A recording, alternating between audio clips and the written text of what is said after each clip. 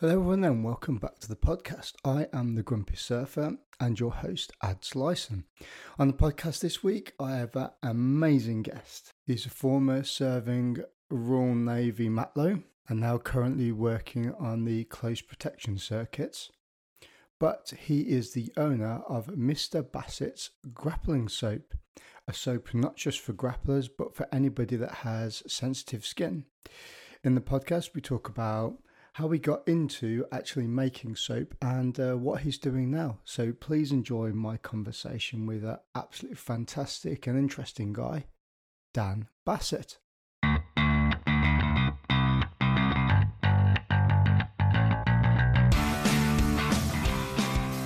Dan Bassett, welcome to the podcast.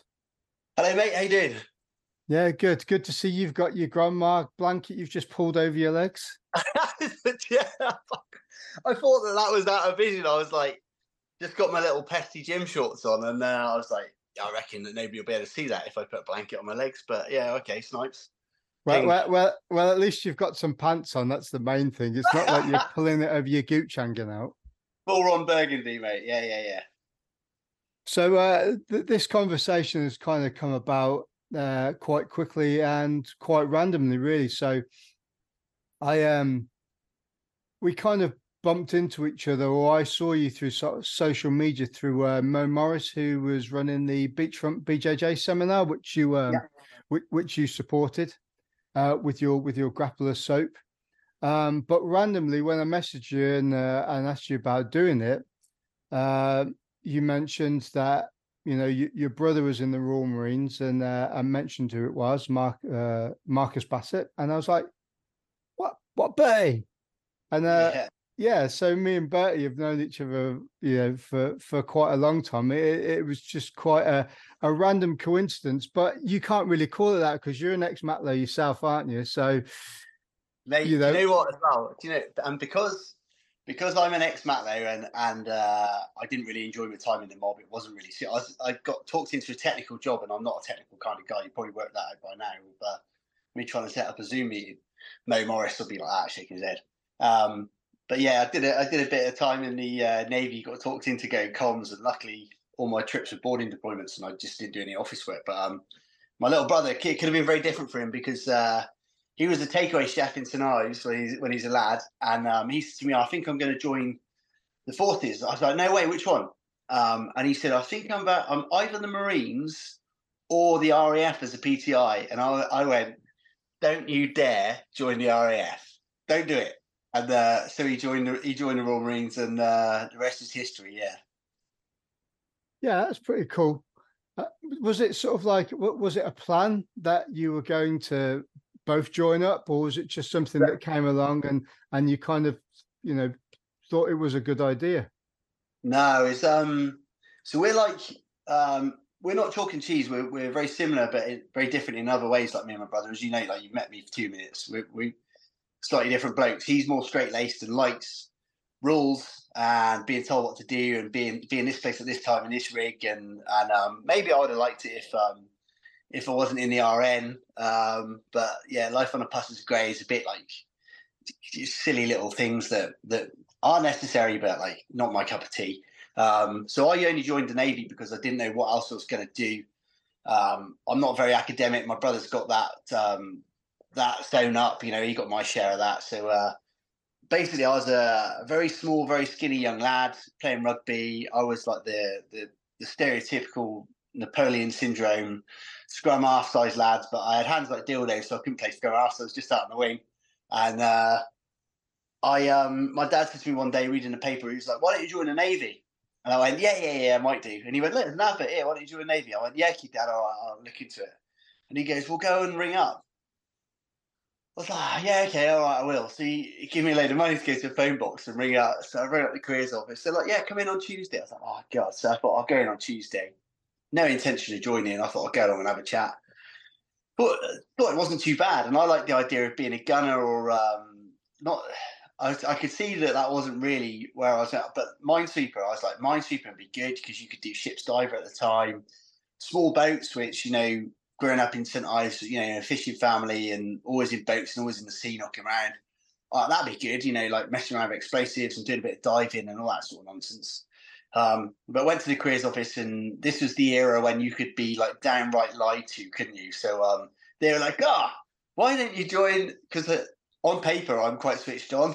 My brother, when my brother went to the careers office for a little stint, they said to him, "Oh, you're Dan Bassett's brother." He went, "Yeah." They went, "Oh, he's a smart lad." And my brother started laughing, and he's like, they were like, what are you laughing at? He goes, "Oh, stop taking the piss. That's my brother." And they're like, "No, he's switched on cookie." And they're like, he's like, "Fuck off, lads. It's my brother." And they're like, "No, look." They showed him the scores, and he couldn't believe it. But yeah, so it could have been very different. They taught me into getting comms, and I hated it as a technical job for people with a bit more intelligence than what I've got in reality. Maybe on paper I've got some, but yeah, my intelligence is sort of soap making is about the limit of it, basically, mate. So I do a bit of soap making, a bit of firefighting. I'm on a security team at the minute, and I do a bit of art as well. And yeah, and that's kind of where I am. Being a Cornishman, it's always good to ask this. Did you ever dabble in a bit of surfing, or do you surf yourself? Yeah. No. That's I was listening to the Nick Pisco podcast yesterday. It's really interesting. I did notice that in the promotion for it, you said he lives in Newquay, England, mate. Come on, let's. Newquay is not in England. It's full of English people, but it is not in England. It's in Cornwall, and we'll get that corrected. But yeah, no, I grew up always in yogging when you're a kid. I don't know how you do it. You go in for like 4 hours, you get out for some chips, you go back in for 4 hours. But just in trunks or whatever. But yeah, grew up messing around, and then I got into bodyboarding, and I'm kind of like I don't know what it is with me. Like I like the thing that's uncool. Like I don't know why I've got an iPhone and not like a Samsung or something. But yeah, I've never been into the zeitgeist. So when all my mates went from bodyboarding to shortboarding, I just stuck with the bodyboarding. I've got a longboard. I've got a big what is it, like a 9 foot single fin, which I very rarely get out on because I live in Truro and it's awesome.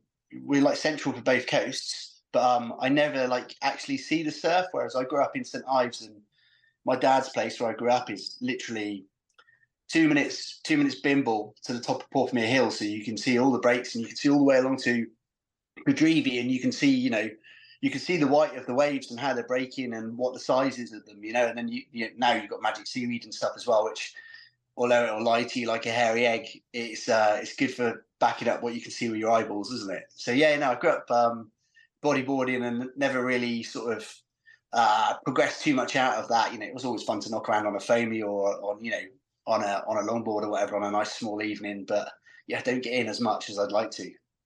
Someone's got to be a shark biscuit, haven't they? Mate, that's it. I'm tasty, mate. They love me, those sharks. They love me. I got a good story because I was down in Cornwall years ago. I got a few friends that live down that way. I was staying in Camborne, which is one of the nicest places in England to live. Not in England, although you can have Camborne. Well, I'm trying to be sort of like a little bit more direct because the audience of this podcast isn't just the UK. It's like people listening all over the shop. So, well, in that case, you're oppressing me and my ethnic minority, mate. So you need to stop doing that. Well, everyone's offended by something, and I'm really not that bothered. So, if you're offended by me, that's your issue, not mine.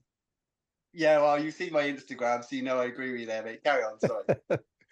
I was in a proper deep dark pub, and it was I think it was down in St Just, and we was talking to a couple of the old fishermen boys there, and we were talking about traveling, like going to the airport and going traveling around Indonesia, surfing and different random stuff. And he said, "Oh, I've never been north of the border," and I was like, "What?"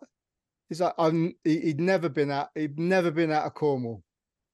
He just stayed in Cornwall, and that was it. And everything that he did was within, his kind of bubble, like his 2 or 3 mile bubble around where he lived and his boat where he went fishing and stuff. And in a way, that's kind of quite quite sweet. But I think Yeah. the world is such a small place now, that, and it's so easy to travel. Yeah, okay, don't get me wrong, it costs a little bit of money to do that, but to spend your life kind of in that sort of place is quite an old school mentality, I think. Maybe, I don't know. It's a very old school mentality, and for some people that could be absolute heaven, and for some people it could be hell. And I think as well, the funny thing with that is you won't necessarily know which type of person you are, or, because if you've never been out of that bubble, you're not gonna know, if the grass is greener or not, are you? So I suppose it depends a lot on your mentality and your attitude. Yeah, it's just like, I had to travel because of the Navy, and then I got out of the Navy and I was working offshore, and then I was doing the Somali pirate thing like everybody else did. And then I haven't really traveled since. I was just flying all the time, and then I've been made to go on holiday twice, in the last few years, and I'm like, oh god, that's yeah, it does broaden your horizons, but people always say like, oh, travel and you'll see that everybody's the same, and it'll broaden your horizons and open your mind up. We're all the same. It kind of done the opposite with me as well, though, because depending on where you travel and what you're doing, I know that's a big part of it, but you see that, we're not all the same. We're all the same creatures. We're apes that have become civilized, and depending on where you go, more or less civilized. So, yeah, and, it's not all, you can't say that we're all the same, with some, and all cultures are equal, because when you've seen other cultures and how some people operate, and it's just like, right, okay, well, some are better than others, I'm afraid. That's my opinion anyway. Well, it does. It kind of makes you a little bit more humbled about what you've got, and Yeah. I'm a big believer that, as a kind of Western society, and we do take things for granted quite a lot. Like for me, for instance, and Tube, we both live in holiday destinations. So when the summer turns around and you've got all the Emmets and Grockles and all them sort of people coming down on holiday and stuff, you're like, oh my God, like you don't want to leave your house in the summer because the traffic's so bad and you're whinging about it. But you forget that you live in one of the most beautiful parts of the world, where different people from all over the world come on holiday to experience the place where you live. And Yeah. and again, I was just sat up when we did that beachfront BJJ seminar yesterday, over the weekend, and I was just looking out, going, I'm so fucking lucky to live here. 100%. And I, like I said, I mentioned Portmere. It's where I spent most of my afternoons in the summer. And pretty much all day in the summer. But I always thought Portmere was the best beach in the world. And I've been all around the shop. We were in Antigua, and I was like, the sand isn't that good. And then we got to Bondi, and I was like, well, I've heard a lot about Bondi. Yeah, the sand is really good. It's a good beach. I was like, this is on a par with Portmere. And then my missus made me move. She made me move to Truro. I was working away. She lives in Truro, so I couldn't get her to move down to St Ives and then bug out for like 7 weeks working. So reluctantly moved to Truro. And first I didn't really take to it. And then on a sunny day in Truro, it quietens down because everybody goes to the coast, and it's like, so you get less traffic, less people around. And also, I'm not going to say on a podcast where the beaches are that I go. We go to beaches in this area, and it is just locals. Like it, you can pick a spot, you can pick a little cove, and you have a cove to yourself. And it's like, and I grew up on Portmere, where it's like you got to stake out your little spot, and then people are running through it, and got seagulls, and yeah. So you again, it's almost like the conversation we were having a minute ago about not getting out of St Just, and opening up your horizons. I traveled the world thinking that nowhere was better than St Ives, and then for beach wise, and then I reluctantly start going to beaches elsewhere in Cornwall, and I'm like, oh, actually, this is better. So yeah, it's all, and that'll happen again, and everything was it's the old Volcom, sort of logo, isn't it? The only constant is change. It's so true, isn't it? I uh, I personally think the Devon's better than Cornwall because there's better surf breaks and more reefs. So but that's a contentious issue. But I'm just going to put it out there. You're tapped, mate. Oh well, I'm gonna get a load of shitty messages now because I've said that. Well, mate, when you talk about the Devon Cornwall thing, like I always get grief because like the old jam first on the sponge on the cream teas, Well, like my brother agrees with me as well, but he told me the other day that he's getting a Devon flag in his garage gym, which I was disgusted about, right? But he said he lives in Devon. I'm like, never. We both agree cream first on a what's the word, man? Scone. Scone, yes. A scone. Yeah, cream first on scone because you get more purchase from cream. It just makes sense. But yeah, that'll probably be me sort of reviled and cancelled now off Cornish Facebook or whatever. Well, I'm just going to shit on both the Devon and the Cornwall thing there. I mean, why can't you just put a little bit of jam in a tub with some cream, whisk it up, and then spread it on, and you've got it both together? Oh, dude, come on! You It's only the get same. one. It's No, the same thing. You're getting one flavour. Then instead of two flavours, you're seeing yourself off for 50% of the enjoyment. Maybe. Ah, yes. Mate, I don't give a shit. I'll cut it in half and I'll put the cream on first and then the jam, and then I'll put the jam and the cream on the second one, Get the best of both worlds. Yeah, no, I do that as well. And the one thing I can't stand is, and we can talk about pasties or whatever, and overdoing these and whatever, but it's when you see pasty and chips with a salad garnish. I'm like, what the fuck is going on here? Like Who the fuck has pasty and chips? Pasties are enough on their own. Pasty and chips. You look in any sort of Weatherspoonsy type place and look at what the I know you call them Grapplers up there. Emmett's. Yeah, pasty and chips, mate. That's what they are, and with beans as well. They were like, what? What are you doing? It's weird that every place in the country has their own little thing. I remember when I first passed out of training, I went up to Cumach on the west side of Scotland.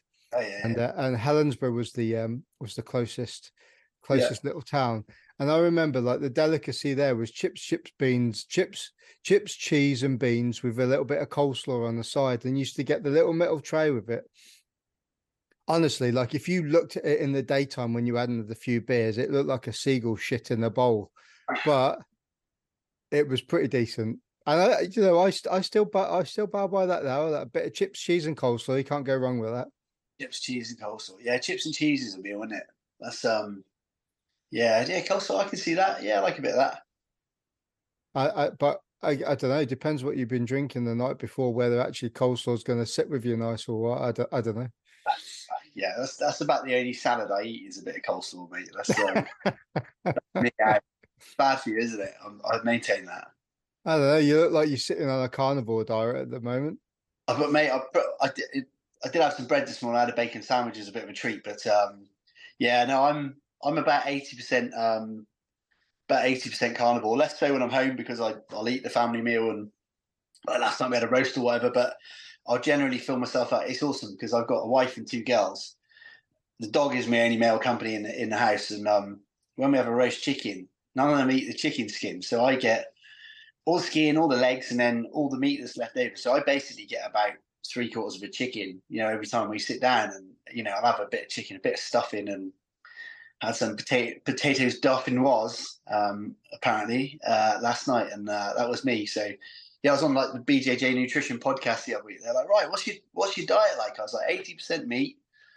Right, what's the rest of it? I was like protein bars, and they're like, right, anything else? I was like, nah. What about veg? I was like, why would you eat veg? Yeah, all it does is flush stuff out. You want to keep it in.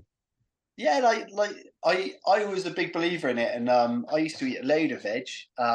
Obviously, as a kid, I never ate any unless I had to, and then as an adult, I started eating a load of veg, and I noticed I got a lot leaner because I was getting my protein and getting my protein macros in, and then I was filling myself up on veg and having a little bit of carbs on the side, and it's just a common sense way to do it for me. Fill yourself up on the good stuff, and then have less of the bad stuff. It's just common sense, isn't it? But and I used to argue with my mate who was saying, "No, you don't need veg and all this sort of stuff," and I was like, "Ah, you're an idiot." And then I tried it, and my guts, mate. I've always had sensitive skin and sensitive guts, and my guts just improved like that. Bang! I cut out milk years ago, so I have lactose-free milk, which kills me. It kills me to admit that I have lactose-free milk because everybody's, I'm lactose intolerant like that. But I am. So is my brother, so is my sister. So we've kind of got something going on there. But yeah, cut out the lactose, cut out the veg, and my guts were like, oh, okay, cool, your guts are fine now. And nobody believes me as well. They're like, oh, what do you eat? I'm like, just meat. And they're like, well, no, you can't look like that. Just eat meat. I'm like, what do you think you're going to get fat eating meat? People are still like all influenced by those massive cherry pick studies in the 50s, with the sugar industry and all that sort of stuff, which was conspiracy theory 5 years ago. And like everything else, is conspiracy fact now, isn't it? I think a lot of that sort of stuff is very,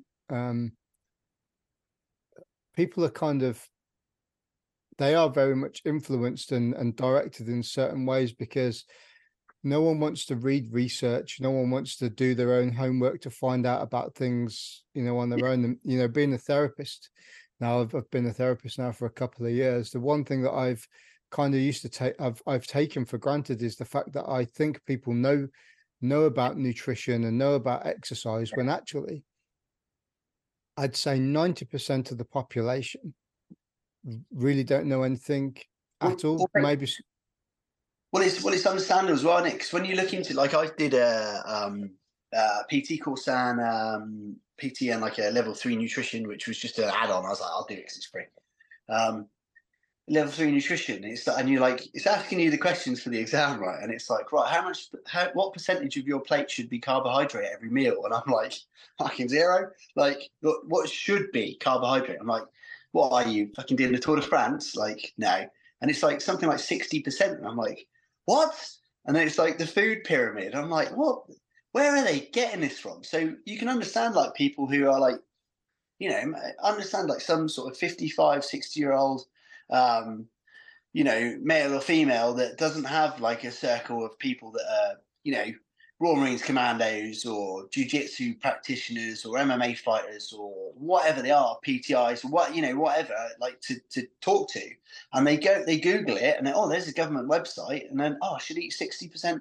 Right, okay, cool. Like, it's no wonder people don't know their ass from their elbow, is it? And then as well, like you got the whole like body shaming for you fat phobic, like I put a question out the other day saying, fat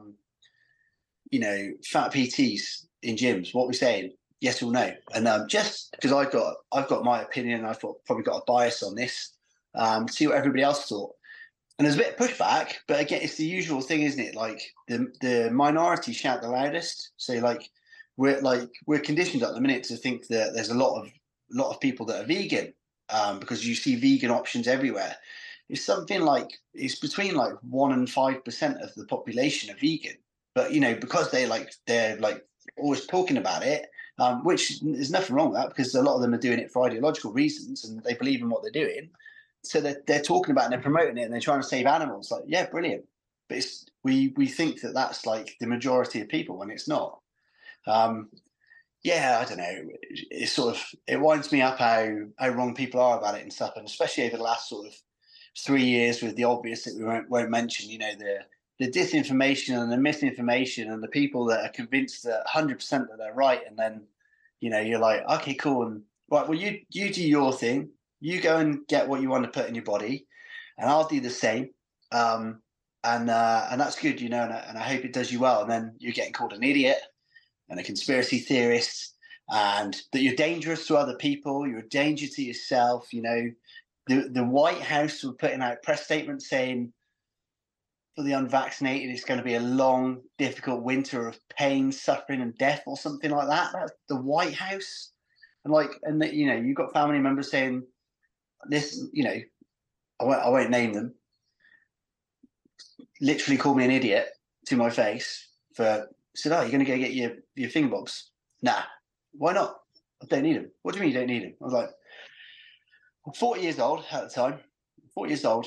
I train 2 times a day, sometimes 3 times a day, like 5 times a week. I generally have 2 days off on the weekend because I get a really nice recovery.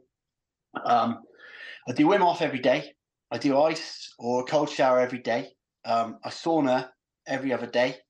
Sometimes I don't have the time for the sauna as well.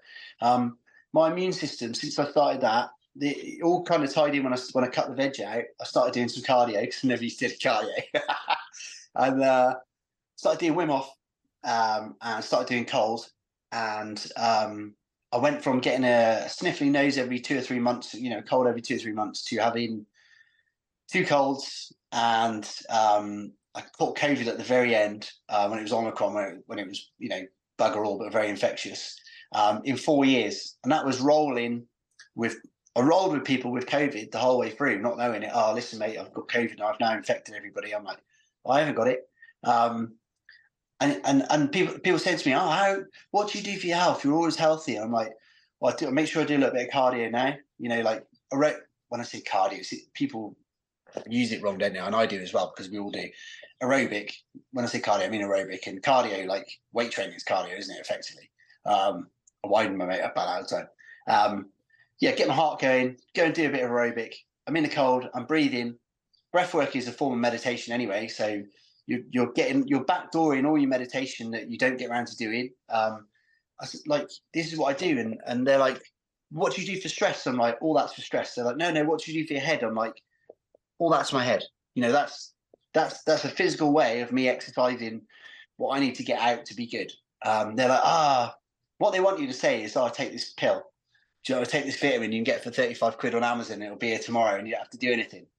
And it winds me up a little bit, but to each your own. You can't tell people to do it. It's that different. It's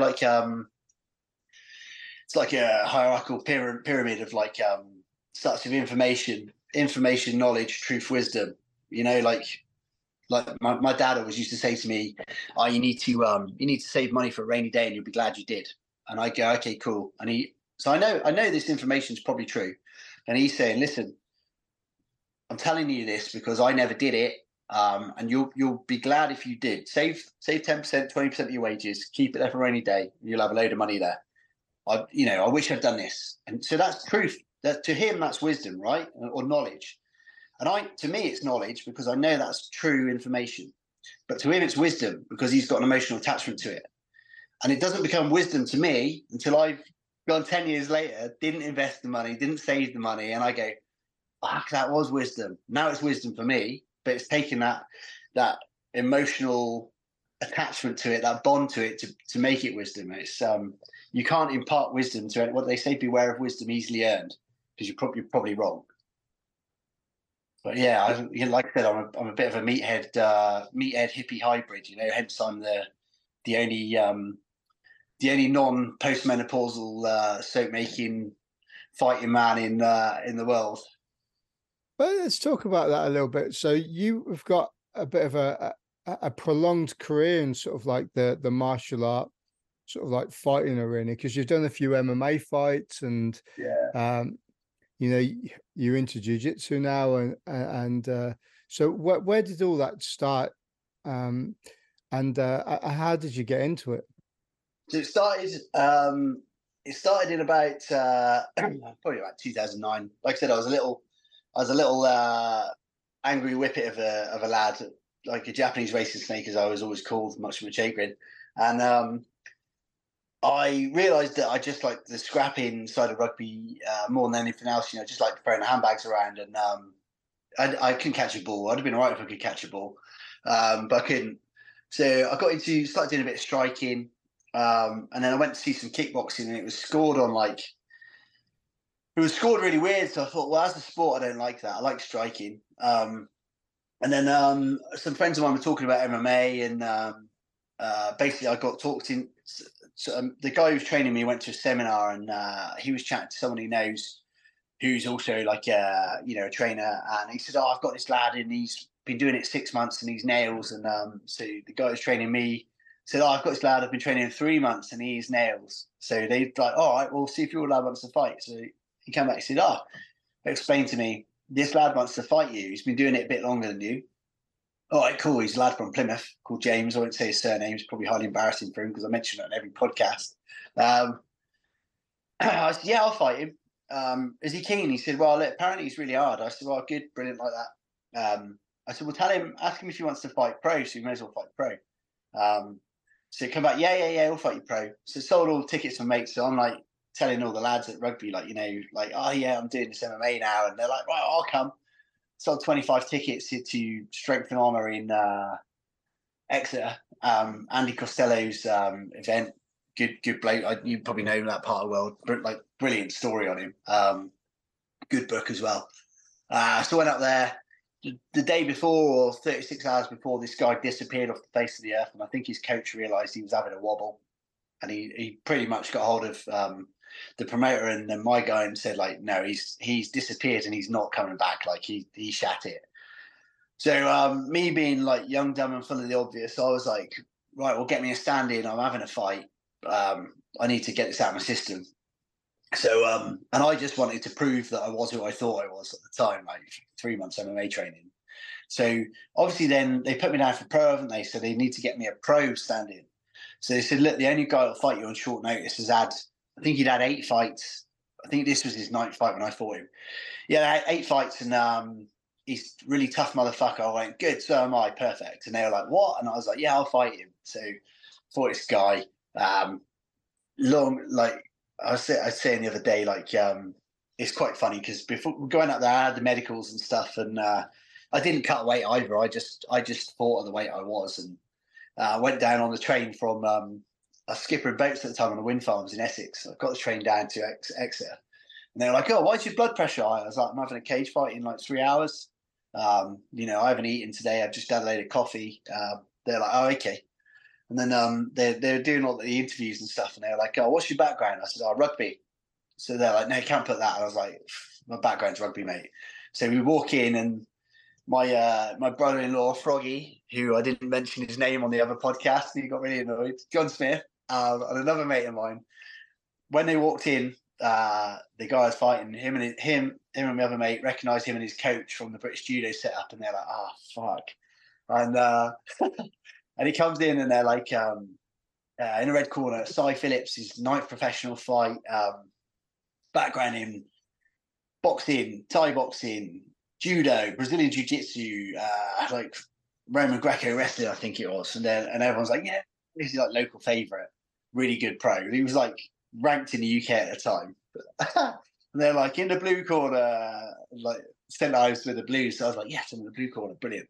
It's like the gods are smiling on me. They're like, he's his debut. I was like, boo. He's got a background in rugby, and it just goes quiet. And then everyone goes, yeah. And basically, the fight starts. I just was still like street fighting mentality, like an idiot, and I just like went to engage him, and he's like, "Fuck this!" Took me down, got me in a like straight armbar.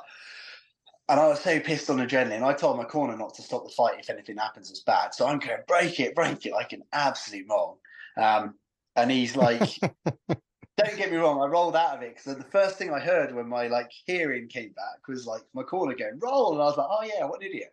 So I rolled out of it. He gets me in salivary. I'm like that. And he just spends like 4 minutes teeing off on my face. And all I could do was like a little cycle of telling him to hit me harder, laugh, and then growl. So I'm like, harder, he hit me, I'd laugh, and and then he'd hit me harder, and it would go again. So he'd break his hand on my face in the end. But yeah, he was like, it was, I went in there trying to like, I thought at the time I was trying to prove to myself who I was, or trying to prove to other people who I was. So I think actually, like, when you're doing all this, it's like, nothing's binary, is it? It's like a sliding scale. Like, you're trying to like find out who you are and prove who you are at the same time. I was a young man, and I was just tough, and I knew I was tough, but I wanted to find out like where I was on the scale of it against proper fighting men. And being down in Cornwall, there's not much sort of, well, a lot more now, but there's not much in the way of sparring. And I just wanted to fight, because at the time MMA was, it was around for a little while, but it was still kind of the Wild West with fighting a little bit. And it wasn't like there was a lot of people that were out that, oh, he's a cage fighter, and then you speak to them, they're like, oh yeah, I was going to, but I'm not allowed because, like, do you know what I mean, that bullshit? And you bump into people in a pub and, oh, I do that UFC, and you're like, oh, do you really? Where'd you train? They're like, oh, I train up the road with Ray, and you're like, oh, I train there every day, I haven't seen you. I didn't want to be one of those guys, so I massively like shot past all the sensible little sort of hurdles that you sort of jump over to get to what should be the start line with MMA. You know, the finish line of your preparation for it. I just bypassed all that. Well, if it's any consolation, Cy Phillips is actually a friend of mine, and I Is he train with him really? still. Yeah. No way. So, like, yeah, no way. So yeah, so he was at like Fightworks, I think at the time, was it? Yeah, so now he's been training Exeter BJJ, which is where I am under James Hodges, which is my coach. No, Yeah, yeah. he got No, his black belt last year, I think. I'm surprised he didn't have it before that. He's so good, and like I looked about I don't know, about 6 months ago. I was telling a story to someone, and I thought, I wonder where he is now. And I looked, and his next 4 fights after me were in Japan on M1. So yeah, that was my foray into MMA. And then what did I do after that? I helped out a mate on a unlicensed boxing show. After I've been on a piss like 2 weeks solid. Basically, I just met my now wife. Mate phoned me up. Oh, all my fighters are pulling out of this show. Is there any chance you can fight? And I was like, look, mate, I haven't sparred in like 4 months. I haven't trained in 3 months. I haven't done any cardio in I don't know how long. I've been on a piss for 2 weeks. I was like, let me message you back in the morning. So I wake up in the morning. I'm like, yeah, I'm going to do it. And yeah, so I got I got a knockout win in the first. I think it was it was in the first minute by 2 standing 8 counts in that one. So I managed to lay him out early, which is good because I didn't have a water bottle. I had a mate come with me, but I didn't have him in my corner or anything like that. I didn't even think about it. And I was like, it wasn't until like 2 weeks before they're like, where's your water bottle? Where's your corner? And I was like, and then a mate of mine, Gaz, who was at the event, he's like, I'll corner you. He goes, have you got a water bottle? I was like, no. And he goes, what are we going to do? I was like, let's just try and lay him out really quick. And I got away with that one. Then I was out doing so the next one was MMA. I was out in the Comoros Islands, like, in the middle of the Indian Ocean. And there's like one hotel with Wi-Fi there. It's like a volcano with like shanty and around the harbour and stuff. And huge spiders everywhere in the trees, disgusting. So we got to the hotel for the Wi-Fi and I had a message saying, give us a ring, Bassett. So I ring up mate Smithy. I'm like, how you doing? He goes, yeah, mate. He goes, I've got something that might interest you. Well, what's that? He goes, you were home on the weekend. I'm like, yeah. Get home Friday. They're like, do you want to fight MMA? I was like, mate, I haven't trained. Like, I haven't been doing anything. They're like, we've got this lad who's 110 or 115 kilos. Says he can have anyone in MMA. We thought you'd be keen. I was like 82 kilos at the time trying to bulk up. And I'm like, I haven't trained, lad. They're like, yeah, but we thought you'd be up for it. I'm like, yeah, okay, fuck it, I'm in. So I agreed to fight this dude. Between flying from Dubai to London, I get to London. He's pulled out. Don't worry, we've got you a stand-in. So I thought this guy who's just a cardio machine. Like, I got 10-8s on him the first round, just wrestling, and I had no wrestling training. It was just rugby, mate, like an idiot. And then I just run out of steam, and I had him up against I was going for like a double leg. I got him up against the cage.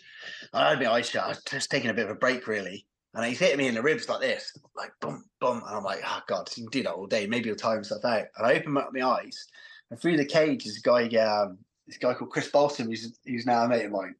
Massively great big bloke. And Chris was like controlling the cage. And Chris looked at me and goes, all right? And I went, yeah, and roll my eyes. And this guy's hitting me in the ribs. And I thought, I'll wait for him to tire himself out. Like, there's about, I don't know, a minute left. So he's just punching me in the ribs. But then the bell goes, and I just went, boom, dropped on the deck. Like, the body, as soon as the bell went, I think the adrenaline just went like, we're out of here. And I just went, boom, and I couldn't get up, mate. And I never understood body shots until then. But yeah, that was that. And then I had a bit of a break because I was like, I don't need to be fighting. I didn't need to fight the last two. And I was training loads, got into my BJJ, and then how did I get into the last fight? Oh yeah, so a mate of mine, John Watson, who I sponsor, he's really active. He's always fighting. He'll fight anyone for a belt. Like he would fight anyone for a belt. He'd fight Mike Tyson at boxing. He'd fight my gran and filler in. If there's a belt in it, he's in, and he will fight anyone. So I'd go through all his camps with him when I'm home, and he was like, "Mate, why aren't you fighting?" And I was like, "Just can't be bothered." He's like, "You're going through all my camps with me doing the training. Why aren't you fighting?" I was like, "Nah, I just can't be bothered." So they kind of talked me into it. I was like, "Yeah." Got one arranged. That fell through, and then I was like, "Do you know what? I can't be bothered." And I was outside my house, and I'd lost my rag in traffic sort of about sort of 4 or 5 days before. Someone, like when someone cuts you up and then they're a dick and they like give it the big one, just pushes my buttons because it's like you're only giving it the big one because you're in a car. Don't do it. And then the car stops and you're like, "Oh, okay, you're there, are you?" This is one of those. And then the lorry driver gobbed off outside my house, and I was genuinely going to lose my rag. And I thought, "Oh, what am I doing? Like, I'm not the bloke that is fighting in the middle of the street in broad daylight. I'm not that guy, especially not at 42 years old." So I rang up Paul Sutherland, who does Meltdown, and Gary does Rage, and I was like, "You've got to get me on the show. I don't mind which one." So I got matched up. I actually got matched up on both shows a month apart. So I fought in the last September, I think it's September the 1st. Again, didn't come. I was like, "I'll fight at 80, 84." I had a match up for 86. I was like, "Yeah, cool." Didn't put two and two together that this guy wanted 86 instead of 84. Didn't think about it. Like, not the brightest. So I just stopped lifting weights for like, I think 6 weeks. Didn't lift any weights for, cut the carbs out a little bit. And I was 85 all week before.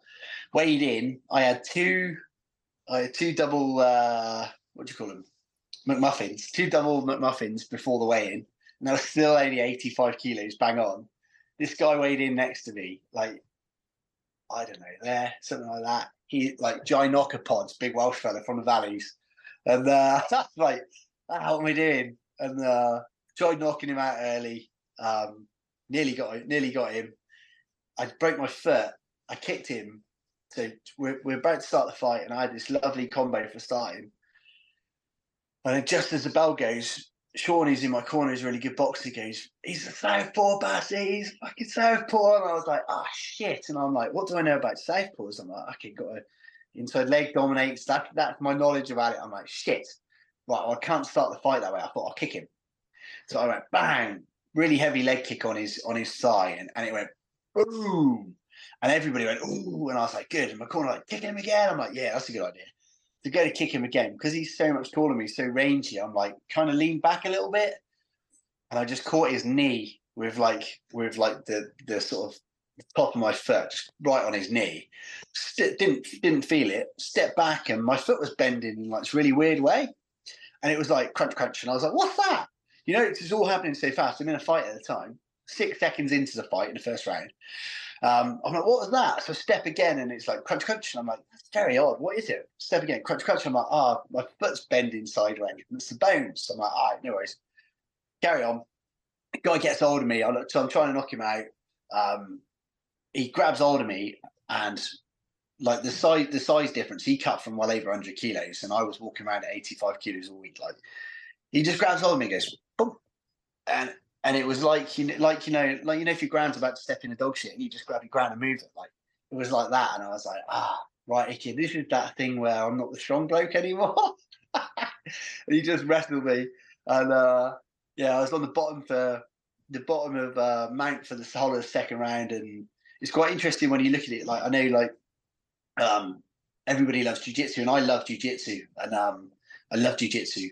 But it's easy to get into the mindset, like, even when you do like jiu-jitsu and you do a bit of striking, like, I know jiu-jitsu and I know striking, so I'll be good from here. And you're watching UFC, and you're like, why isn't he escaping?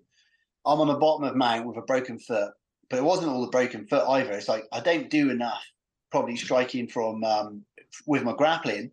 I'm just on the bottom, and I was just thinking, well, these aren't doing me any damage. I'm having a rest. Like, I'll just stay here.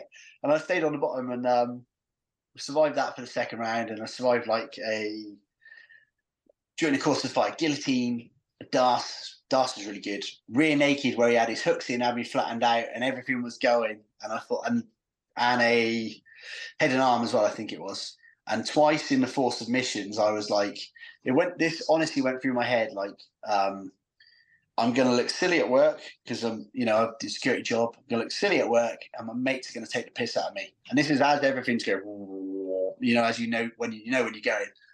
And I thought, well, I'm not tapping. And just as I'm going, I give it like a wiggly worm, and managed to get a bit of space and survive. And I got through it. And it's kind of like I said, that meathead hippie sort of hybrid sort of thing. And like you get like your facial sort of revelations about it are like, yeah, okay, I know I'm tough, and I know I'm too stupid to give up sometimes. And I was off work for 11 weeks with no pay because I broke my foot on someone. This is all me being stupid. But the wisdom that I got out of that will stay with me forever is that when the shit was really against the fan, the shit hit the fan, and it was coming back my way.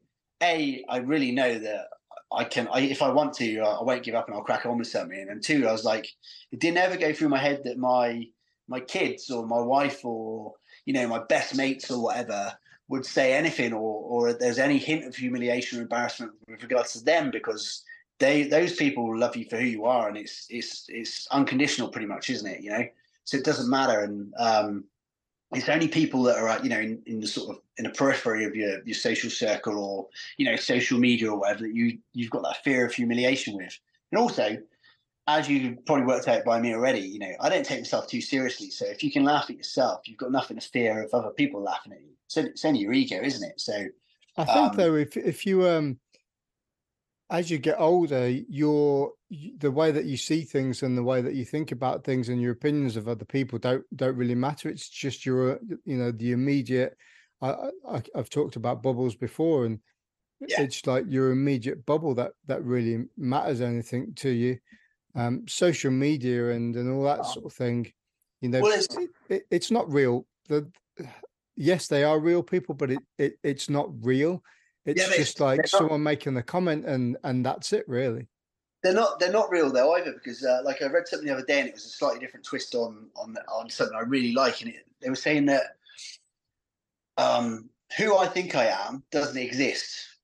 Who you think I am doesn't exist. I'm a different person to every single person in the world, and so are you. And you're like, and it's like, you heard that thing, like, I'm not who I think I am. I'm not who you think I am. I'm who I think you think I am. So it's like, you can listen to that over and over and over again and mess it up and turn it into something else, and it still means the same thing. It's like, I love it. It's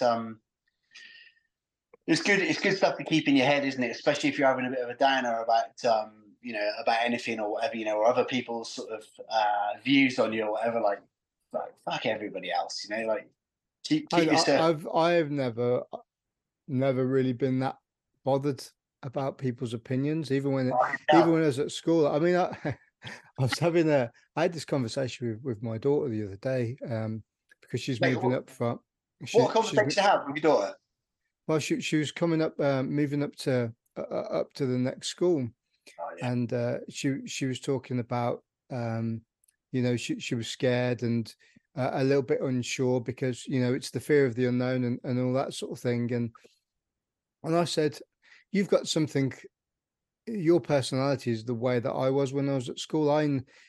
Even though we don't see it, we're kind of very much like the American school system, where you've got your groups of people.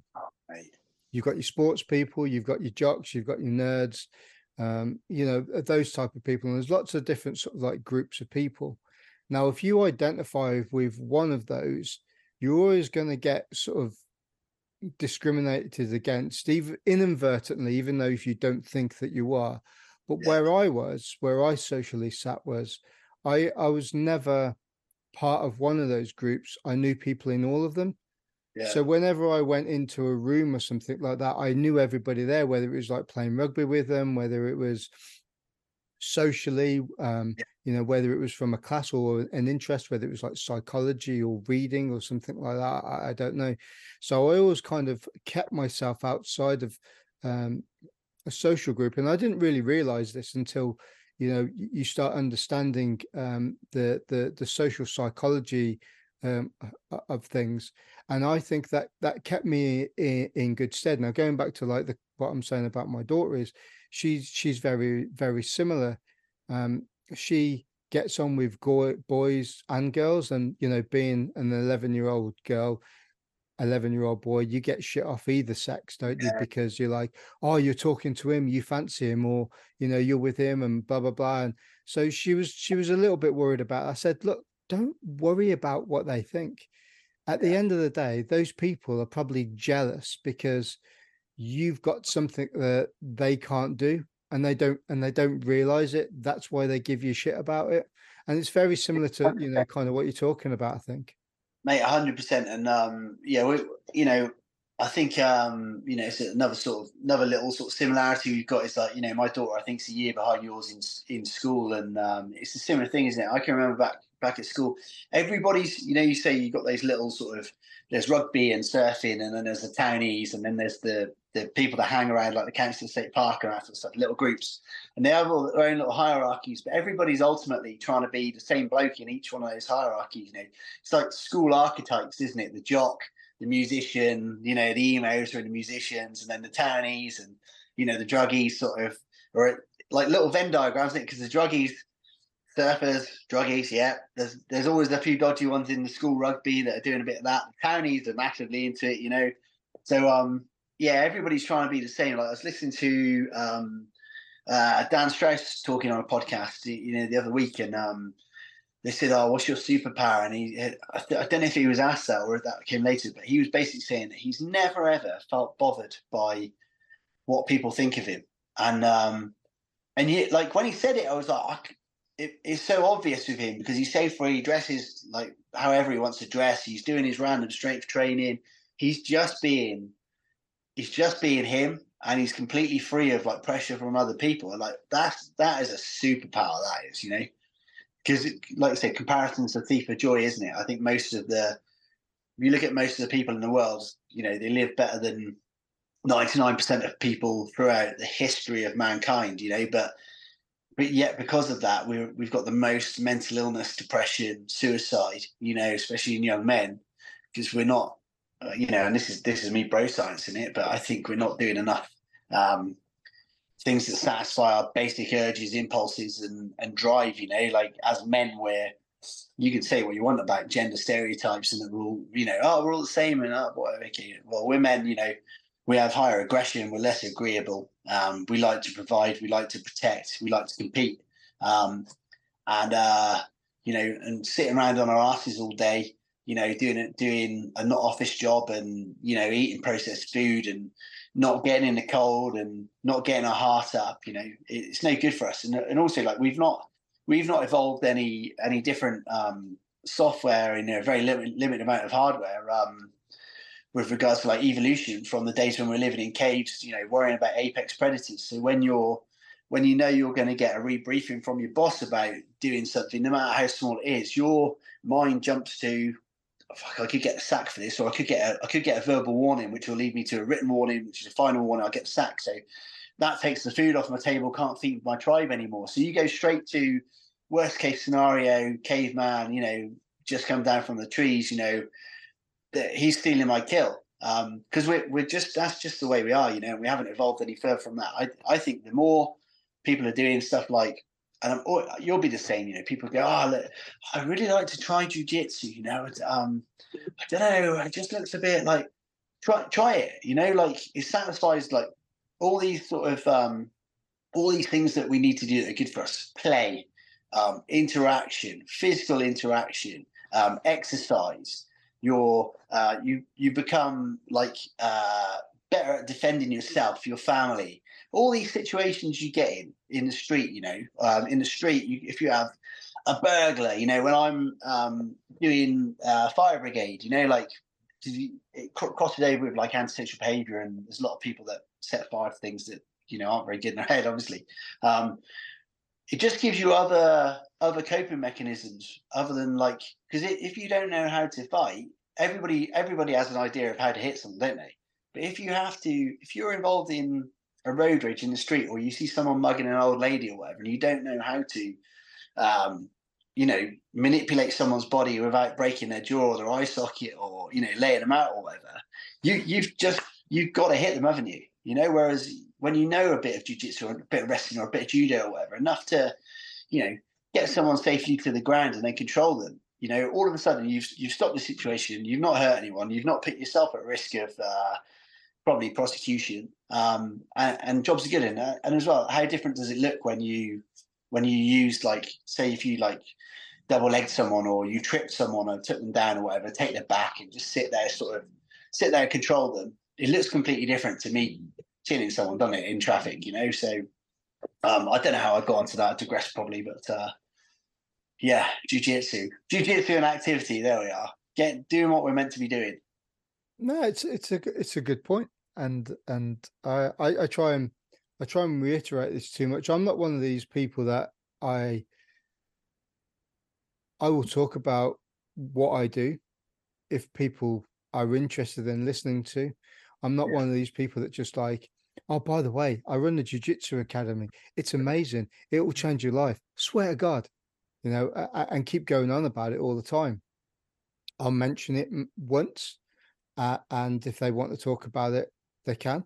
The same with the therapy side of things. Oh, by the way, I'm a therapist. It looks like, you know, you've got a bit of back pain. You've been talking about it. I'll mention it a couple of times. My mum would probably kill me for that, because she'd go like, well, you know, you should try and book him in for an appointment while you're talking to him, you know, and get some business out of it. But I'll mention it. And I guess in a way it's kind of like where underselling what you can do and what you can provide, which I'm slowly learning a little bit. You know, I've only been at the military now, nearly 16 months. So I'm learning all of this stuff as I go along, and I've just started a kids class last week again. Oh, amazing. 10 to 15-year-olds, and trying to get a small community, or you know, Exmouth's one of the biggest towns in the southwest, so trying to find a way to instigate my passion without forcing it onto people, to make it an enjoyable experience for them, so they can get something out of it, is something that I think I'm slowly becoming quite passionate about as well. So, and all this stuff that we're talking about is about empowering an individual, right? Yeah, 100%. It's about having that person be comfortable in their own skin. So, you know, if they're walking down the street or they're walking home at night, they can feel safe in the knowledge that if someone does attack them, they can look after themselves. Whether they're at school, there's bullies there, you know, people are giving them loads of shit at school, and they can control that anger and rage. And inside, they know full well that, do you know what? If they become aggressive, I'm just going to chuck them to the deck, take their back. And then if they don't stop being a dick, I'm probably going to choke them out. They're not going to get punched, you know, but at the end of the day, after that altercation, there's a good chance they're not going to become that aggressive towards me, and they'll probably become a legend within the school as well for doing that. So, you know, it's one of those. So I was, like, as I mentioned, I was like the stereotypical sort of Napoleon syndrome short kid, right? But my best mate, one of my best mates, Ben, was he did judo as a kid, right? And he was really small as well. He was a year below me at school. He's actually, like, I'm deaf, right? But he's like properly deaf. But like, just mega cool, mega chill bloke. Like he once got run over walking to school because he was reading a book crossing the road. Like, he's that kid. I told everybody he was reading a dictionary just to make him a bit better. But so that's the story we're going with. Ben was so chilled out. I think he had one fight in school because some bloke grabbed him and he just went bam, like Ippon and Aggie, because he was like 3'2", like perfect for a CO. And like, when you get Ippon and Aggie by like one of the smallest kids in school in front of everybody on the school field, nobody wants to be that guy ever again. And like, I think he had like two more fights that I know of in his adult life. One was a bloke trying to mug him. Two blokes tried mugging him. He did the same thing Ippon CO, and then they ran off. But just a mega chill bloke.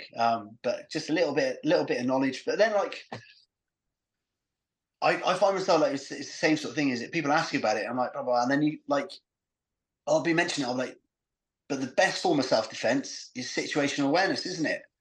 Situational awareness and then self-awareness. Like, so situational awareness, like, well, you know, the best way of not getting in a fight in a rough pub is not being in a rough pub in the first place, and you know, and then the next level to that, I don't know if it's slightly above or slightly lower, is like self-awareness. Like, so if I am in that pub and I see some blokes eyeballing me, sizing you up or whatever. I went through a period in my life, I think it's because I had tats and, I started to put a bit of muscle on and stuff, and I was sort of around 30 or whatever, that I would sort of find trouble a little bit. And I really wasn't looking for it at the time. It's normally like the vibe you're putting out, doesn't it? And you find what you're looking for. But I went to a pub one time. I said to my wife, come on, let's go. She goes, we've only just got here. And I was like, come on, let's go. She's like, no, we've only just got here. You just ordered a drink. I said, can we just go? She goes, no, we're having a drink. I'm like, okay. 2 minutes later, she goes, okay, let's go. I went, no. And she's like, come on, let's go. No, you're right. And I was like, I'm not going anywhere now. I'm drinking my drink. And because then I was self-aware enough to know that I shouldn't have been in that place, and let's get out of here. It's not worth it. But then my ego got involved. So I wasn't self-aware enough to go, your ego has now said that you're going to play the eyeballing game with these 3 blokes or 4 blokes or whatever it was.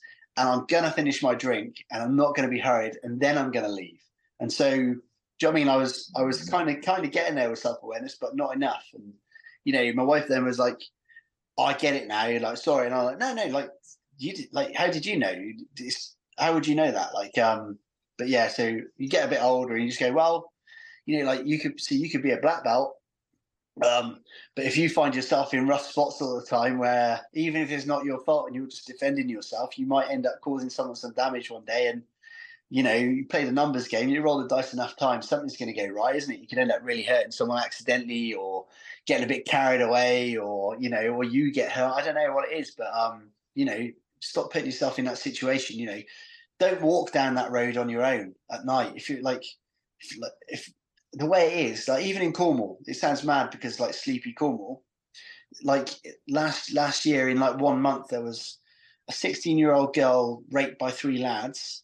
There was a 13-year-old girl raped somewhere else. And there was a bloke that was stabbed to death in a domestic, and another bloke that died in a fight outside a pub. He was attacked outside a pub. Very nice bloke.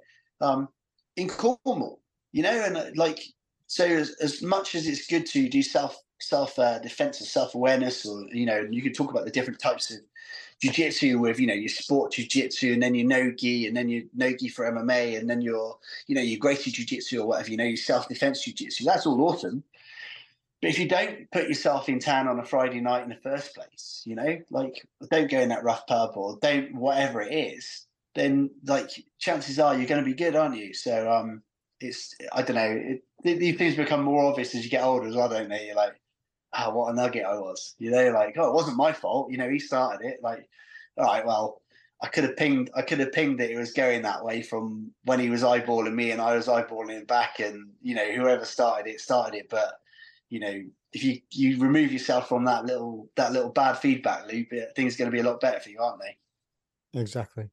Right, we've been going nearly an hour yet, and I'd like to talk a little bit about, just to finish the podcast off, really, Grappler soap.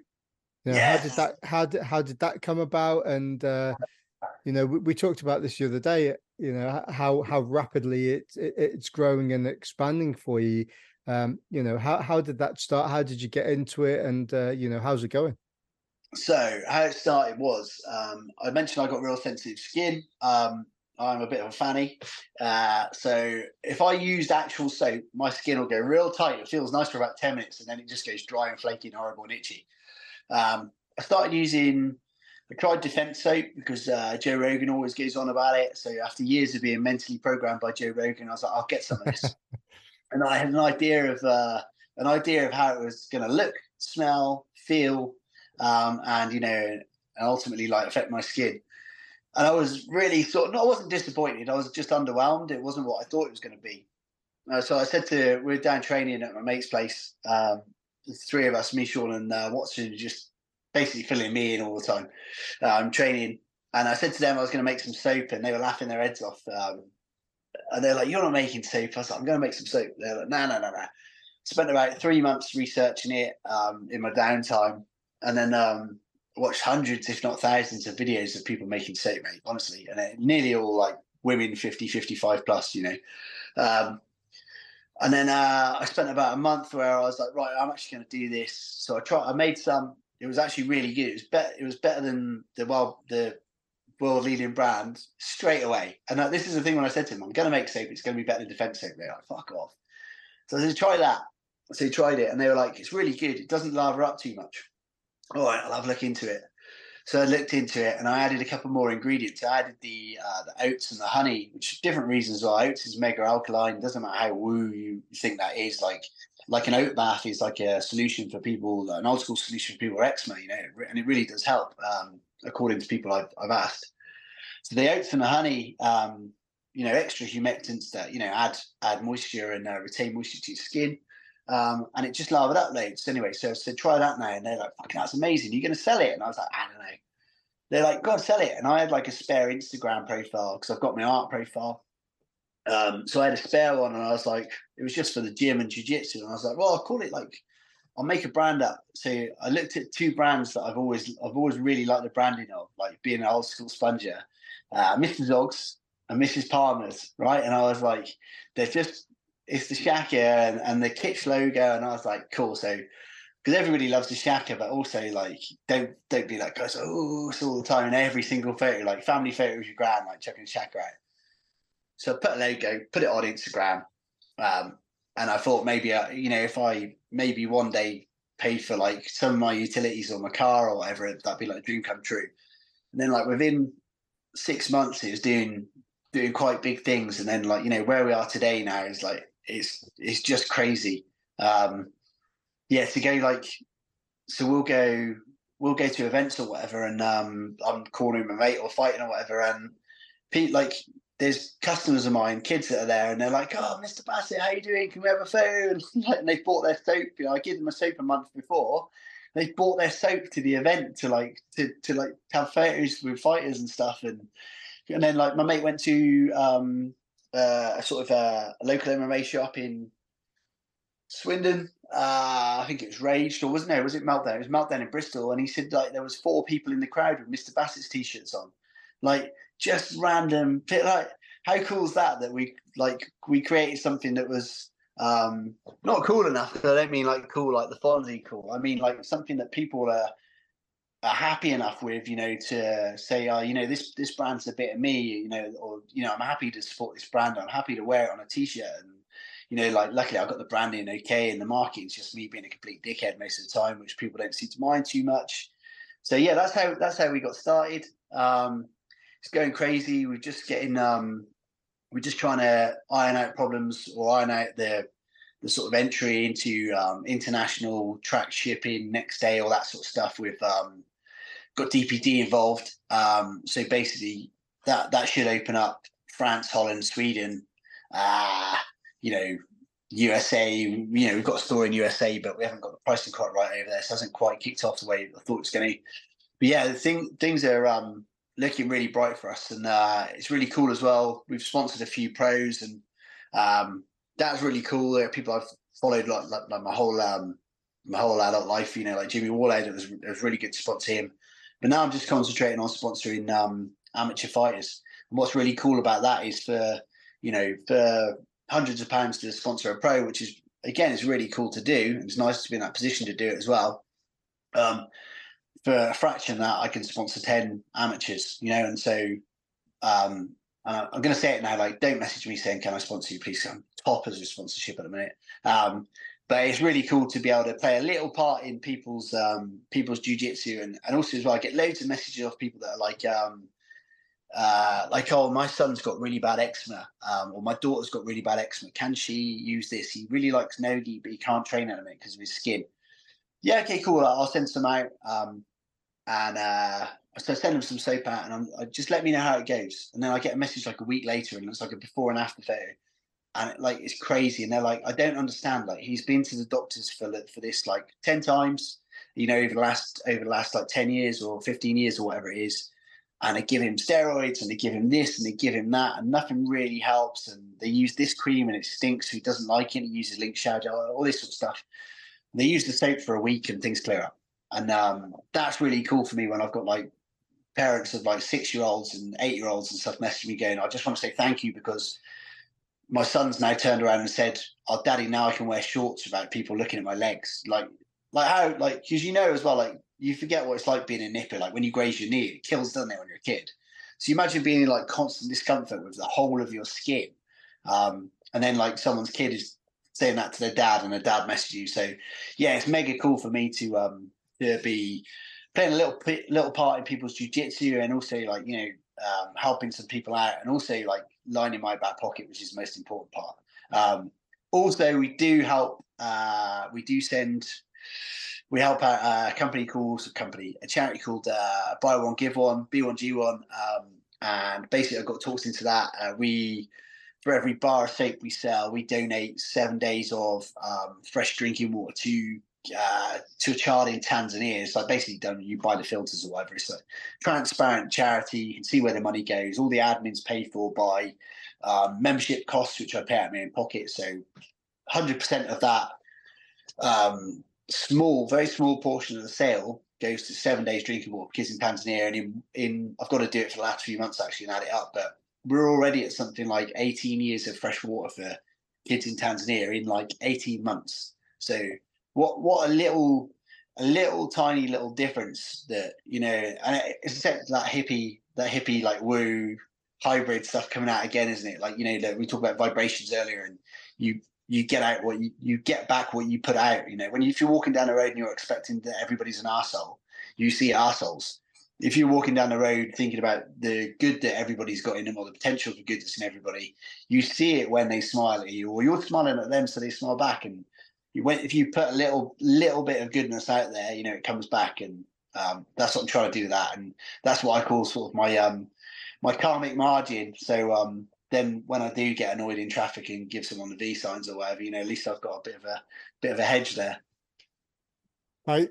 I'll stick all these. If you send me the information, I'll stick all of those into the bio Cool. of the podcast. And on that note, being very philosophical, I think we'll end it there, mate. Mate, it's been an absolute pleasure talking to you, and we'll definitely have to do another one, because I think we've only just scratched the surface with kind of philosophy and outlooks on life and jiu-jitsu and stuff like that. So yeah, I'd appreciate if you came back. Mate, I'd love to. I can bro science about all manner of subjects for hours, mate. I can talk nonsense for hours. So yeah, pleasure. Thank you. Dan Bassett, thank you very much for joining me on the podcast. Cheers, bro. Thanks for having me, and it's nice chatting to you. And that's it. If you like the podcast, please like, share, and subscribe on your podcast provider, and leave us a little review at the end if you fancy doing it. Thanks for listening.